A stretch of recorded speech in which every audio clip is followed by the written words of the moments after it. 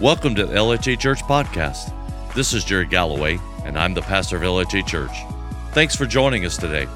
I pray this blesses you, strengthens your faith to know that God is working in your life. Enjoy the message. Luke 23, what we're going to do is going to work our way to that passage here for a few minutes. The cross is the most important and visible symbol of those who have put their faith and their hope in the Lord Jesus Christ. The cross is not a symbol of antiquity. The cross is not a symbol that has become outdated and outrun its course. Next weekend, we will celebrate Easter. And I tell you that Easter will only come because of the cross. Across the nation today, you see crosses in lots of different places. You see them on jewelry. You see them in cemeteries. You see them the other day. We were driving down the interstate, and 3 or 4 stories high was a cross. I will tell you this. The cross is so important that we can begin to understand why in our nation, and I would tell you that even in many churches, the cross is coming under attack. But the cross is at the center of the message of Jesus. The cross is central to the gospel. In fact, without the cross, you have no gospel. If you take the cross out of the message, you have no message. Paul said in Galatians 6 and 14, "As for me, I will never boast about anything except the cross of our Lord Jesus Christ." 1 Corinthians 1 and 23, Paul again said, "We preach Jesus Christ crucified." You know, many false religions around the world today acknowledge that Jesus existed as a good man, a prophet, a teacher, but not as the Savior. The gospel of Jesus cannot be preached without a cross. As we quickly are approaching Easter weekend, we remember the cross, we remember his resurrection from the dead. But when you consider the picture of the cross on Calvary's Hill, that day there was not just one cross, but there were 3. There was not just one man put to death at Calvary. 2 other men died as well. I don't know if you're like I am, but often I think about things. Have you ever wondered why there were 3 crosses on Golgotha's Hill that day? I can tell you this, God never does anything without a reason. Nothing. The life, the death, the resurrection of Jesus Christ was foretold by the prophets hundreds of years earlier. Hundreds of detailed prophecies were fulfilled alone on the day of the crucifixion. Every detail of the day planned out by God the Father. From Christ being beaten, to having his clothes gambled for, to being buried in a borrowed tomb. Nothing happened that day by man's plan. The people of the day thought they were calling for his crucifixion and they were the ones that were making it happen. But I would tell you every event of the day was in God's plan. It was the fulfillment of God's plan to save the world. Isaiah prophesied about the three crosses almost 800 years earlier. Isaiah 53 and 12, he said, I will give him the honors of a victorious soldier because he exposed himself to death and he was counted among the rebels. He bore the sins of many and interceded for rebels. So why the three crosses? I believe God planned three crosses on that day to give you and I the simplest picture of salvation possible. God was saying you'll either be on the left or you'll be on the right. You can choose life or you can choose death. Now for our text in Luke 23. We're going to read verses 32 and 33, and then we're going to skip down to verses 39 to 43. The two other men, both criminals, were also led out with him to be executed. When they came to the place called the Skull, they crucified him there, along with the criminals, one on his right and the other on his left. One of the criminals who hung there hurled insults at him. Aren't you the Messiah? Save yourself and us. But the other criminal rebuked him. Don't you fear God, he said. Since we are under the very same sentence, we are punished justly, for we are getting what our deeds deserve, but this man has done nothing wrong. Then he said, Jesus, remember me when you come into your kingdom. Jesus answered him, truly I tell you, today you will be with me in paradise. The cross on the left of Jesus was the cross of rebellion. The cross on the right of Jesus was the cross of repentance. And the cross in the middle is the cross of redemption. When we look at the cross of rebellion, we find a man who died on the cross to the left of Jesus, a bitter, an angry, and a hard man. Movie that came out a few years back, many of you will remember The Passion of the Christ. The Passion of the Christ painted a very vivid picture of this man's bitterness. Have you ever wondered why this man and other people we come across, why they're so angry? Why they're so bitter? How did this man end up a criminal doing something that the governors and administrators of the day determined he needed to die for his crime? Perhaps as a child he suffered some serious rejection. Maybe he grew up in a dysfunctional environment. We're not told how he ended up a criminal. But something must have happened into his life. Maybe a series of wrong choices. Maybe hanging out with the wrong people. Something that caused him to get into a life of crime. The Bible says he was a thief. We know that he stole. It was so severe of a degree that he is at a point of being put to death. The Bible describes him as a vile man.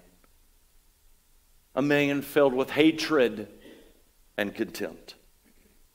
He looked over at Jesus and began to mock and even to challenge him and asking the question, if you are the Son of God, if you really are, I don't believe you are, but if you are, why don't you save yourself and then save us?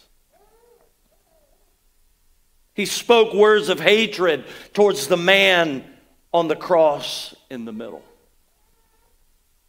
He heard Jesus pray, "Father, forgive them, for they know not what they do." He had heard that this man Jesus was a worker of miracles. He saw Mary at the foot of the cross, the one to whom the supernatural birth of Jesus Christ came about through. Seeing all of these things, he was still bitter. He spat out foul insults. He mocked and scorned that which was sacred. He was cursing the very Son of God. His cross was a cross of rebellion. The thief on the cross was a man who had allowed the things of this life to harden his heart against God. A man so hard in his heart that he was willing to die the way he had lived his life. A man who knew he was dying and dying without hope.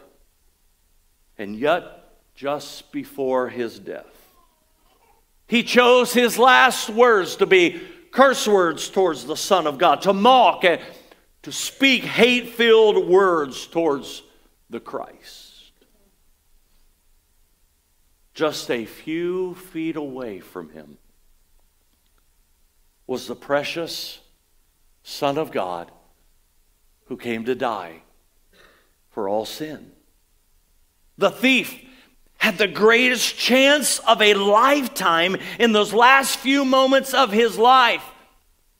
History and the Bible doesn't tell us if the thief and Jesus ever crossed paths before. But I see it as a picture of the grace of God.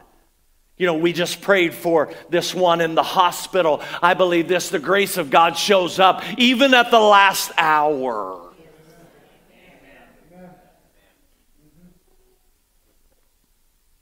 We don't know if their paths ever crossed. But we find there was something in this man that had so hardened and bittered his heart, he refused his last chance.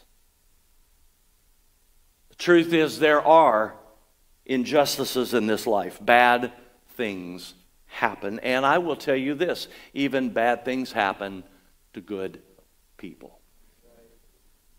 Life is not always fair. There are things that sooner or later, if you are not careful, they will cause you to pick up a cross that you don't understand. There are things that can happen that will make you bitter and make you hardened. And when we become bitter and hardened, we do things we never thought we'd ever do. I know there are people listening today in this room and online that you can identify with this man. For you too have had to bear a cross that you didn't want to bear. For some, it was the cross of someone else's choices. For others, it was the cross of divorce. For some, it was the cross of abuse at the hands of another.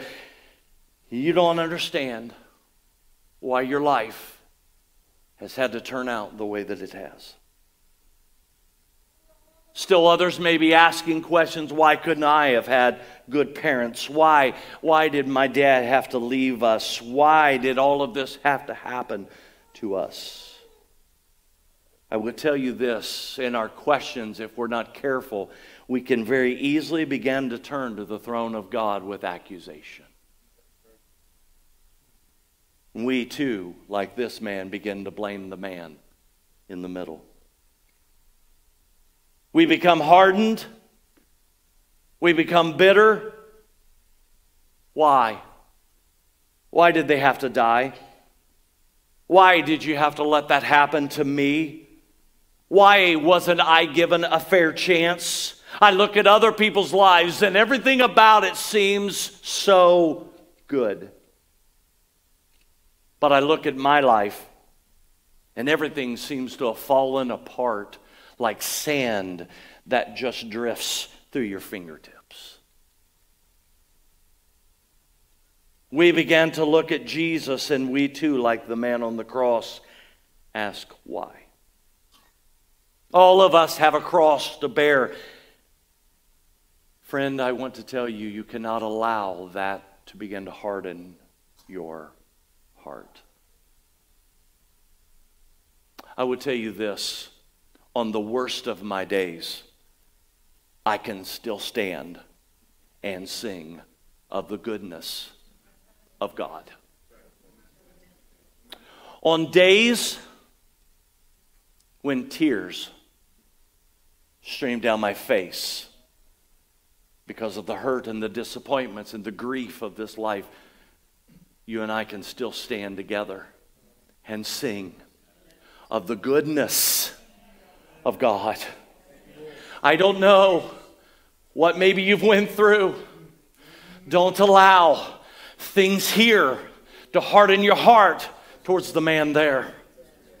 Don't allow the things that have happened here to harden your heart towards the man on the middle cross. I will tell you, in this world you'll have trouble and you'll have tribulations, but the best news of it all is the man in the middle has come to save you and to give you eternal life. Don't turn on the man in the middle. The cross on the other side we find is a cross of repentance. See, the man on the other side was also a thief. He was also a criminal. Both of these men are dying for the very same reason. Both are guilty as they've been charged. He's bearing the same cross as the man on the other side was bearing.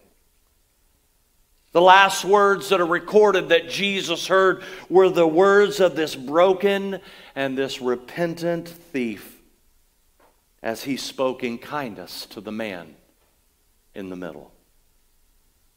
For every person that says, I have a right to be bitter, I have a right to be angry, I have a right not to forgive, there is someone who has gone through the very same things, and yet instead of bitterness, they have a broken heart.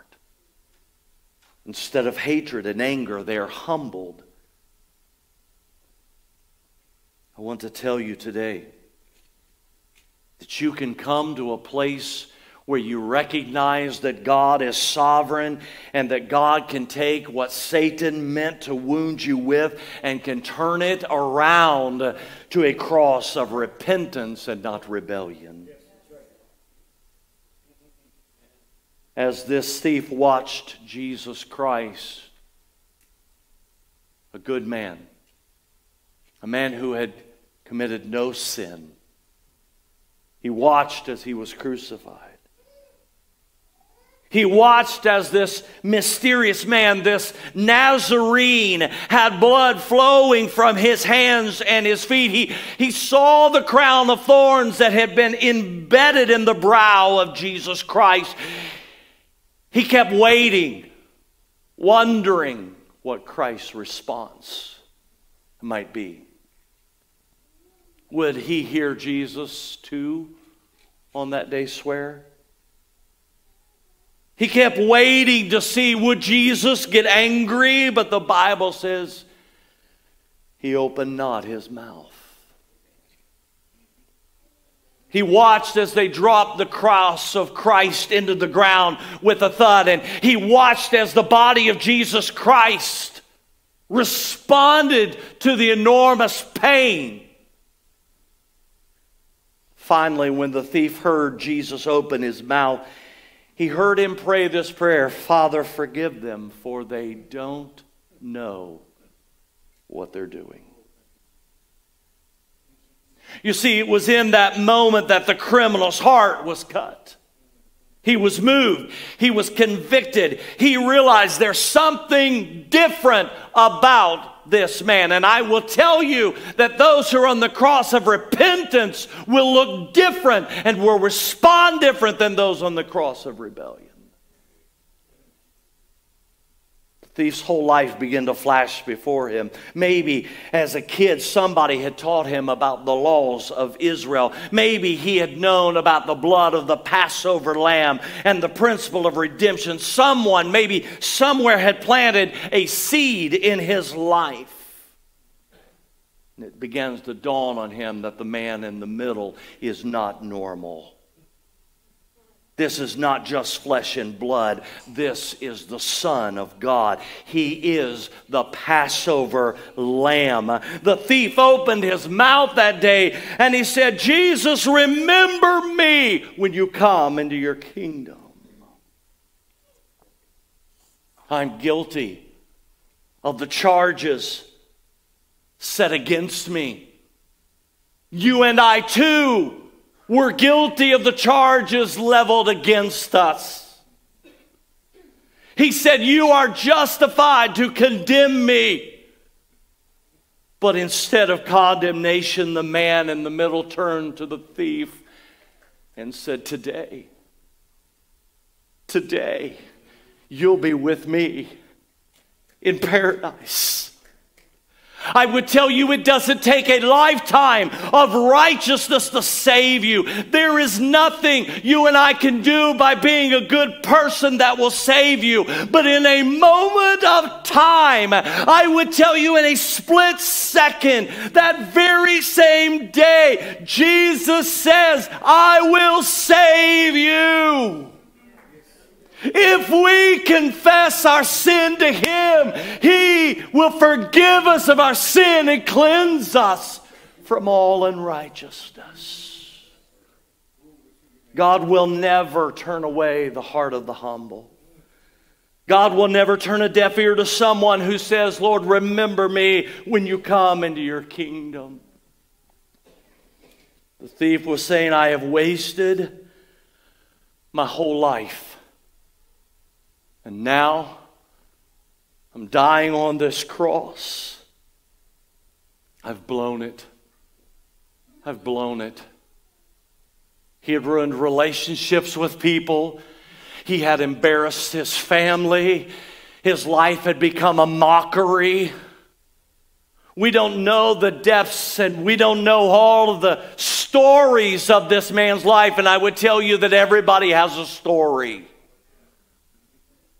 We all have a past. We all have decisions we've made we wish we had not made.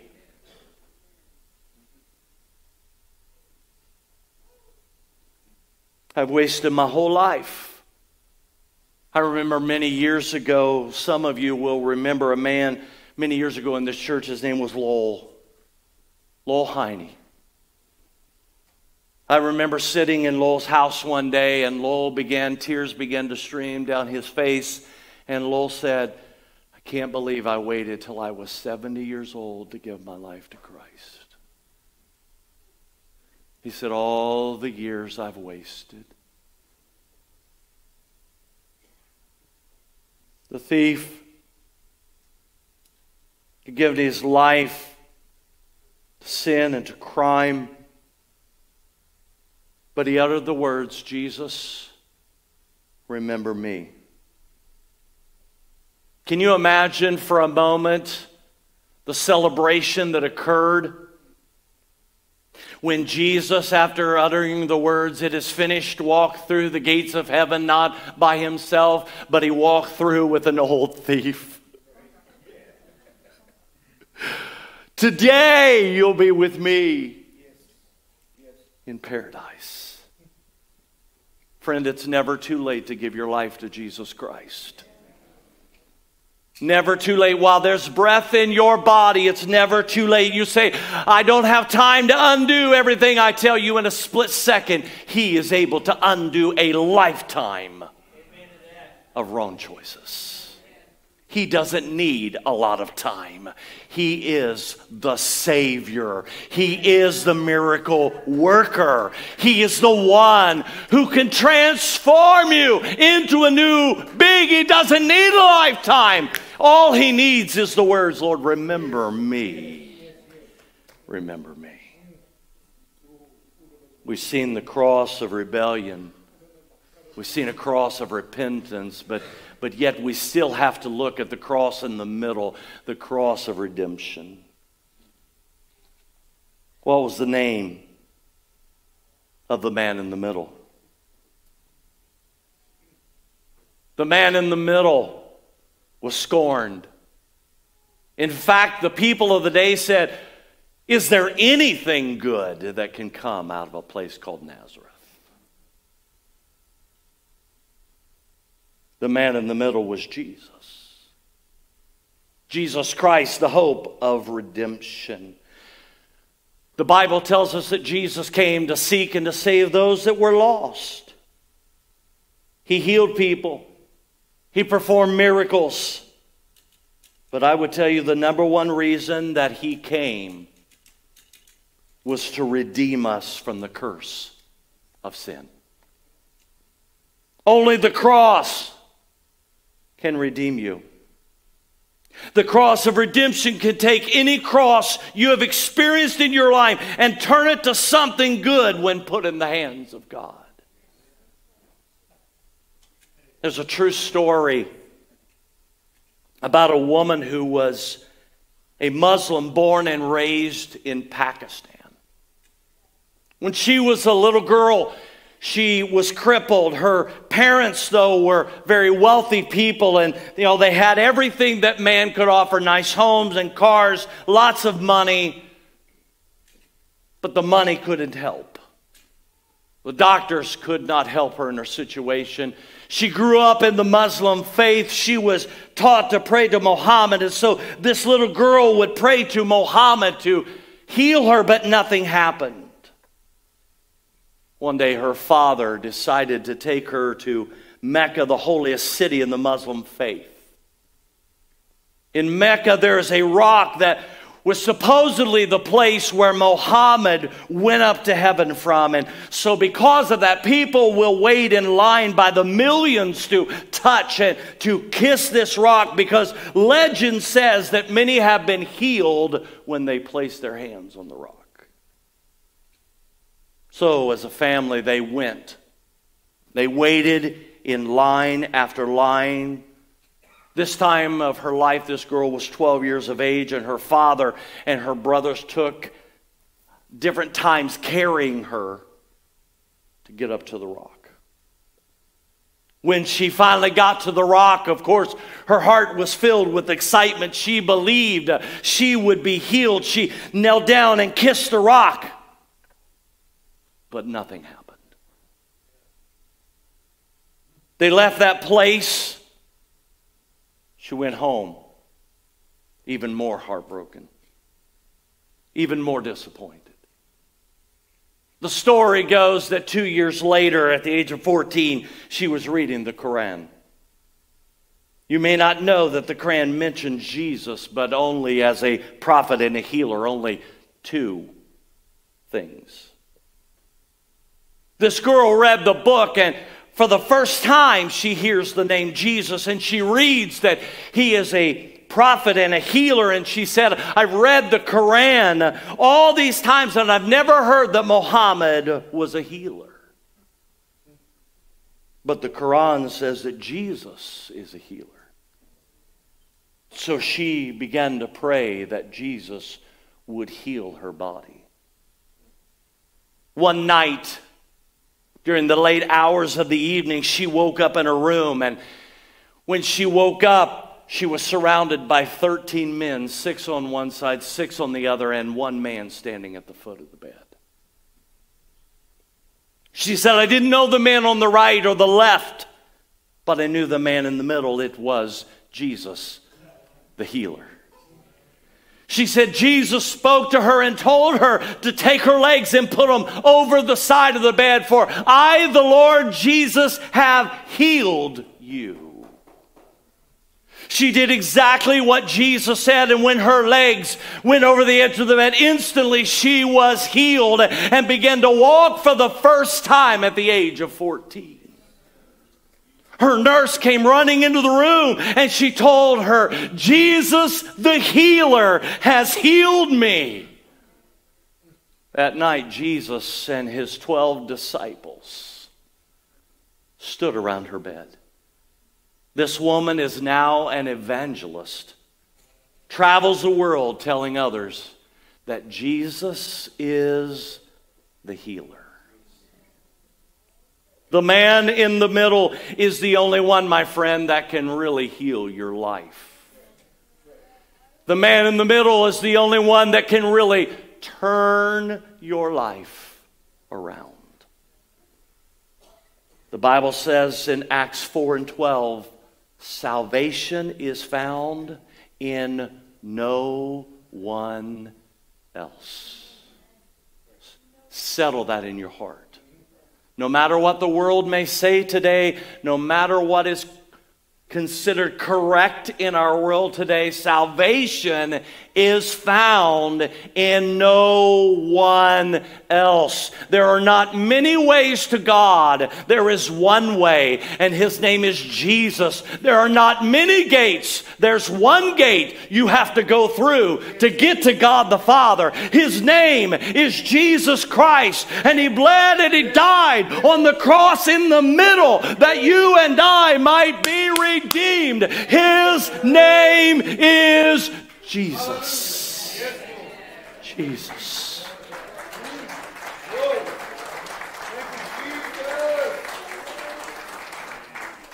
What is it that separates Christianity from every other religion in the world? It's Jesus. The world doesn't care if you have religion. They just don't want you to have Jesus. Don't be afraid to speak the name Jesus. Don't be afraid to tell others about Jesus. Don't just tell them that He was a good man and that He wants good things for your life. Tell them that Jesus is the Savior. It was prophesied of Him before He was born that He would save His people from their sins. It wasn't that Joseph just got the idea, we'll give him Jesus, we'll give the name Jesus. It was foreordained by God because Jesus means the one who saves. He is the Messiah, the one that came to change everything. I tell you, the most important thing you can know in the world today is Jesus Christ. Jesus Christ. It's another story in the Bible found in the book of John. It's the story of a woman caught. Caught. You ever been caught in sin? Caught? I remember as a kid one day my mother caught me in a lie. Caught. Remember the embarrassment when you got caught? Remember the shame when you got caught? The Bible says this woman was caught in the act of adultery. She was caught red-handed in her lifestyle. She was a broken woman, the Bible says, though Jesus did not condemn her. He forgave her. You know why He forgave her? Because He's the only one who could. You know why He forgave you? He's the only one that could. Because you can't do it yourself. Nobody can do it for you. Only Jesus can forgive you. So why did God plan to have two thieves crucified with Jesus? I believe it was to give you and I the simplest picture of salvation that He could. God was saying to the whole world, there are two options, rebellion or repentance. Everyone in this room and everyone watching online, you're either the man on the left or you are the man on the right. In the end of time, it will be the same way. Jesus said in Matthew 25:31-34, when the Son of Man comes in His glory and all of His angels with Him, He will sit on His glorious throne. All of the nations will be gathered before Him. Hear those words right there. All the nations. Whether they're closed to the gospel, whether they've accepted Him, whether whether they've praised him. All nations will be gathered before him, and he will separate the people one from another as a shepherd separates the sheep from the goats. He will put the sheep on his right and the goats to the left. Then the king will say to those on the right, "Come, you who are blessed by my Father, take your inheritance, the kingdom prepared for you since the creation of the world." And he will say to those on the left, "Depart from me, you who are cursed, into the eternal fire prepared for the devil and his angels." I ask you today, will you be on the left or will you be on the right?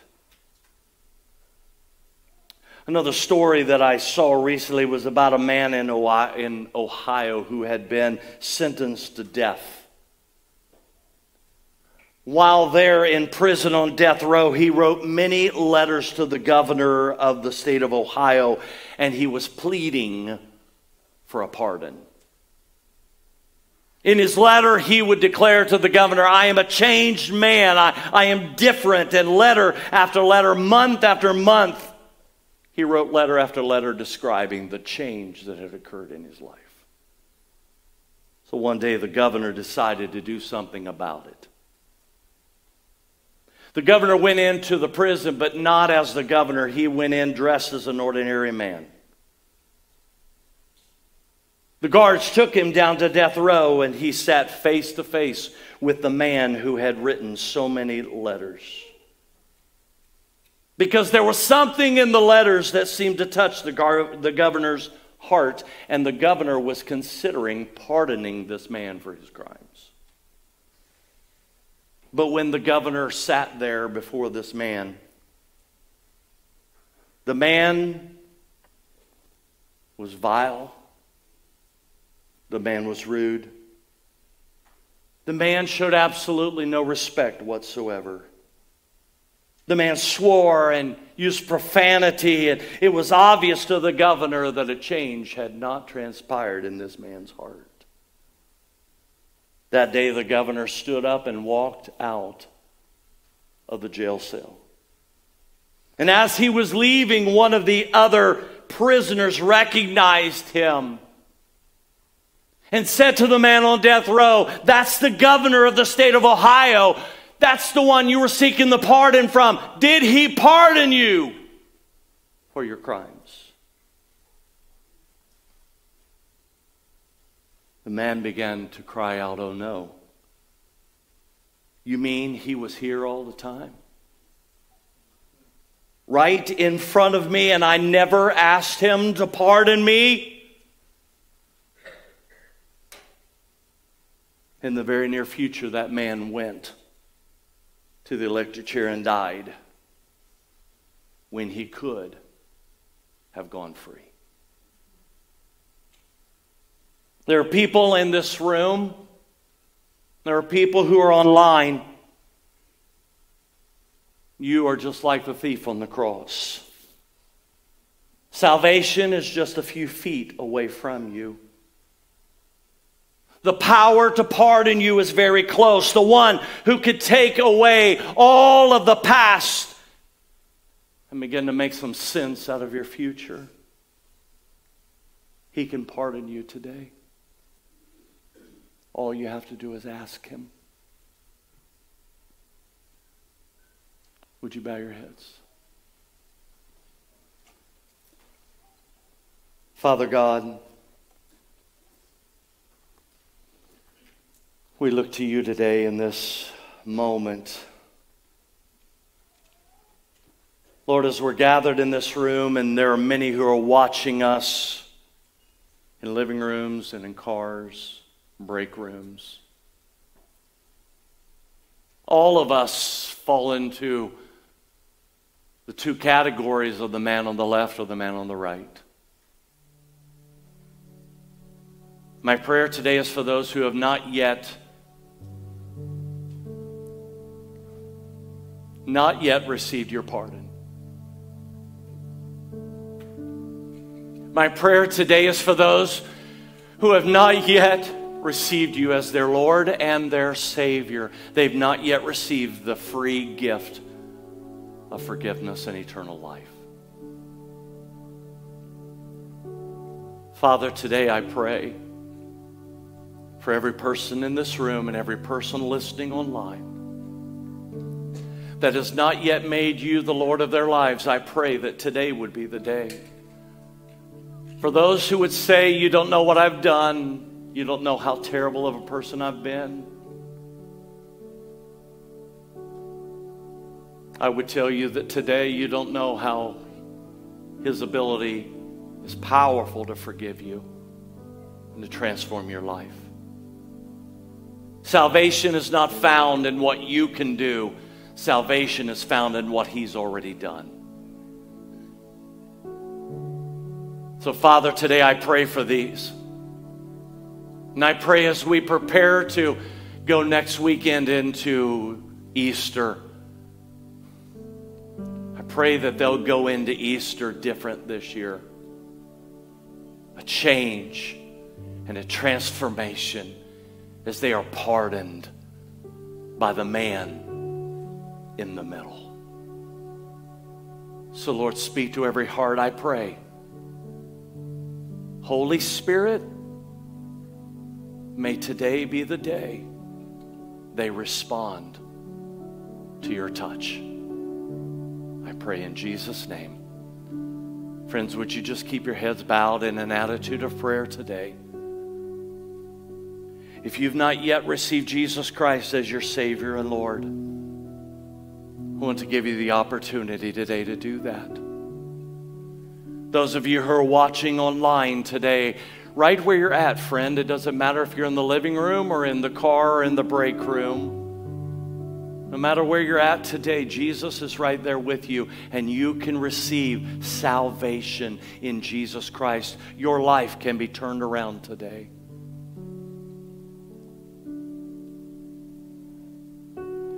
In this room, as heads are bowed,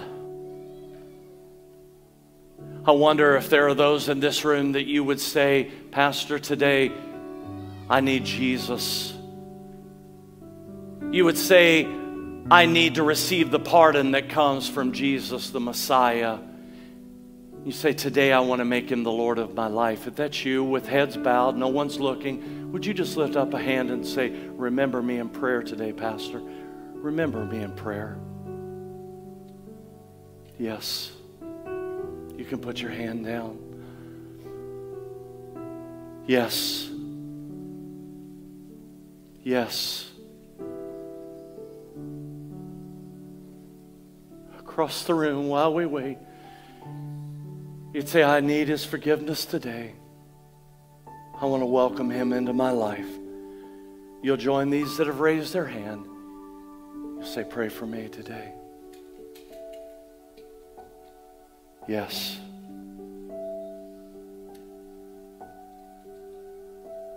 The good news for you and for me is that anyone who calls on the name of the Lord shall be saved today. As you're watching online, my friend, right there where you're at today, I want to lead us in a prayer for those that are here and those that are watching online.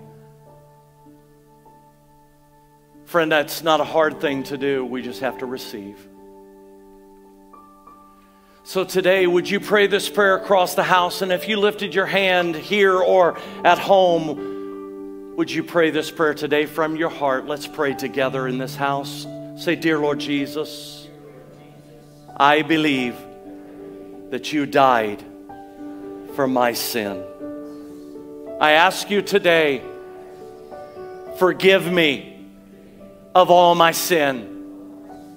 I choose today to turn from my sin and receive you as my Lord and Savior. I believe that you died for me so that I might live. I receive you now into my life, and I ask you to be my Lord. In Jesus' name, amen. Amen.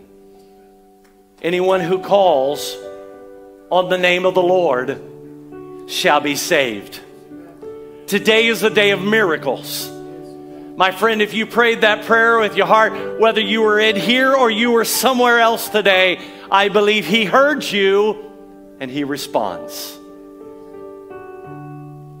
For anyone who calls on the name of the Lord will be saved. He is faithful and just to forgive us of our sins and cleanse us from all unrighteousness. I mentioned to you earlier that we would do faith promises. You have a card that's there. Some of you, if you're sitting on the front, they've left them on the seats. The rest of them, they're in a card pocket.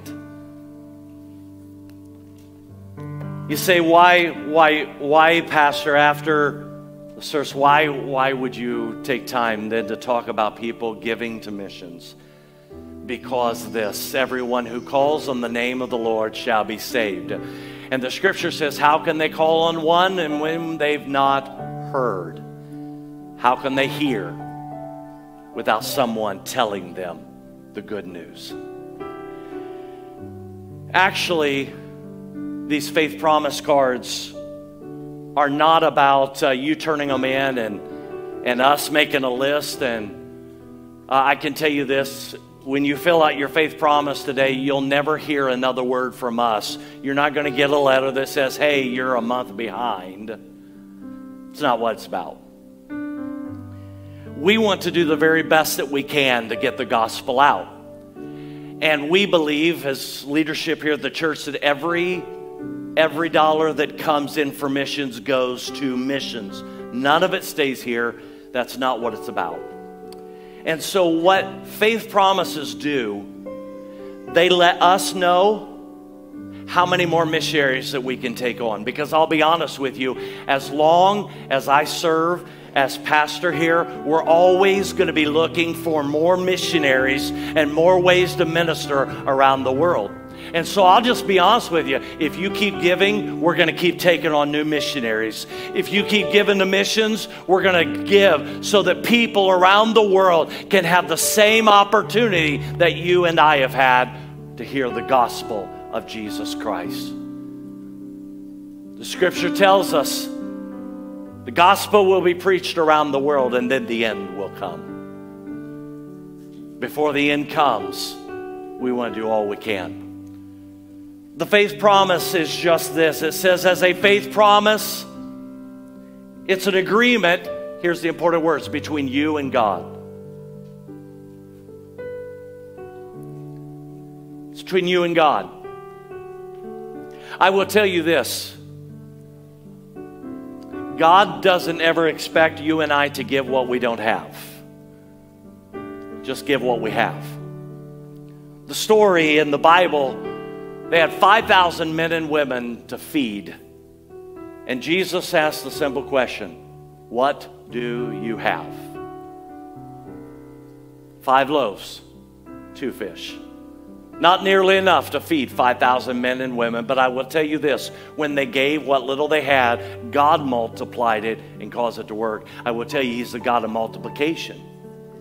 And so for you, your faith promise may be like the 5 loaves and the 2 fish. It's okay. It's okay. For some of you, this will be your renewing your faith promise. And I would tell you, God has done incredible things in our missions giving over the last several years. It's come through the faithfulness of God's people. As you've given what you had, God has multiplied it and caused it to work for the kingdom. So for some of you, it'll just be a renewal, and I want to encourage you in something. Maybe you've been doing the same thing for a long time. I want to encourage you, maybe, you know what? I can be as bold as I want today because this all doesn't stay here. This is not for Lighthouse. It's going out. Maybe it's time to do some more. Maybe some more for you is $5 more a month. I don't know. But I've asked you to pray this week that you'll just respond to give what the Lord would have you to give.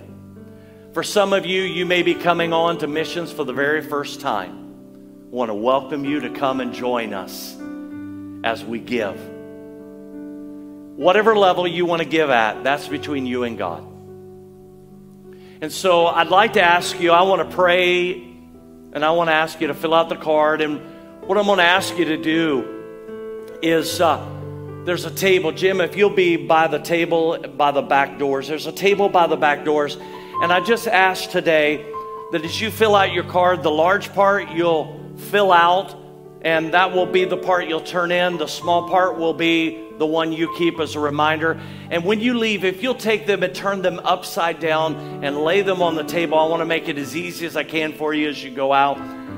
Just fill that card out. And like I said, all we're going to do is we're going to go through the cards and we're going to say, okay, we think we can take another missionary on this year.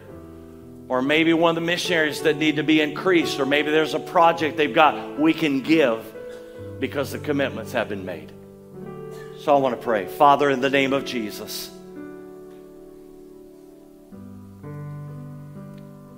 Lord, I stand here today because you have always blessed and you've always seen me through. Lord, I remember hearing the words of my pastor as a child saying you can't outgive God. And Lord, I will have to say I've never experienced outgiving you because you always give back way more than I've ever given. So Father, today I pray you'll speak to our hearts as a church. Because the message going around the world, we may be here in Grant County, but we can send others around the world today. I pray, Father, that you'll speak to our hearts. Lead us, guide us, and direct us for what you'd have us to give. And Lord, we'll set forth this year to do that. And to give so that more people can hear about the man on the cross in the middle that could change their lives. I ask it all in your name, Father. Amen and amen. So this morning, if you haven't already filled that card out, if you'll do so, and then like I said, as you leave today, if you'll just turn it upside down, lay it on the table, Jim will be there by the table and he'll watch things for us. And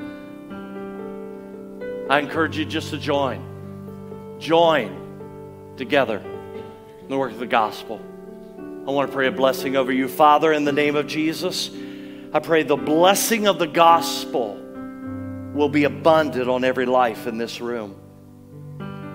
I pray that we'll walk in the blessing of the grace and the mercy of Jesus Christ. I pray, Lord, that you will cause the light that's in us to shine so that others may see you through us.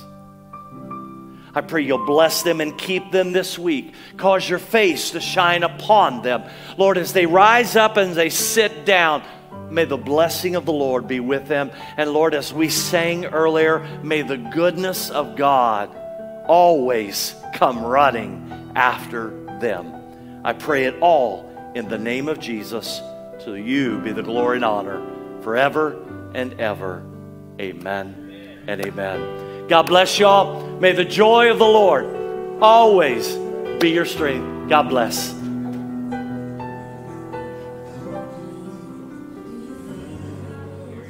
One thing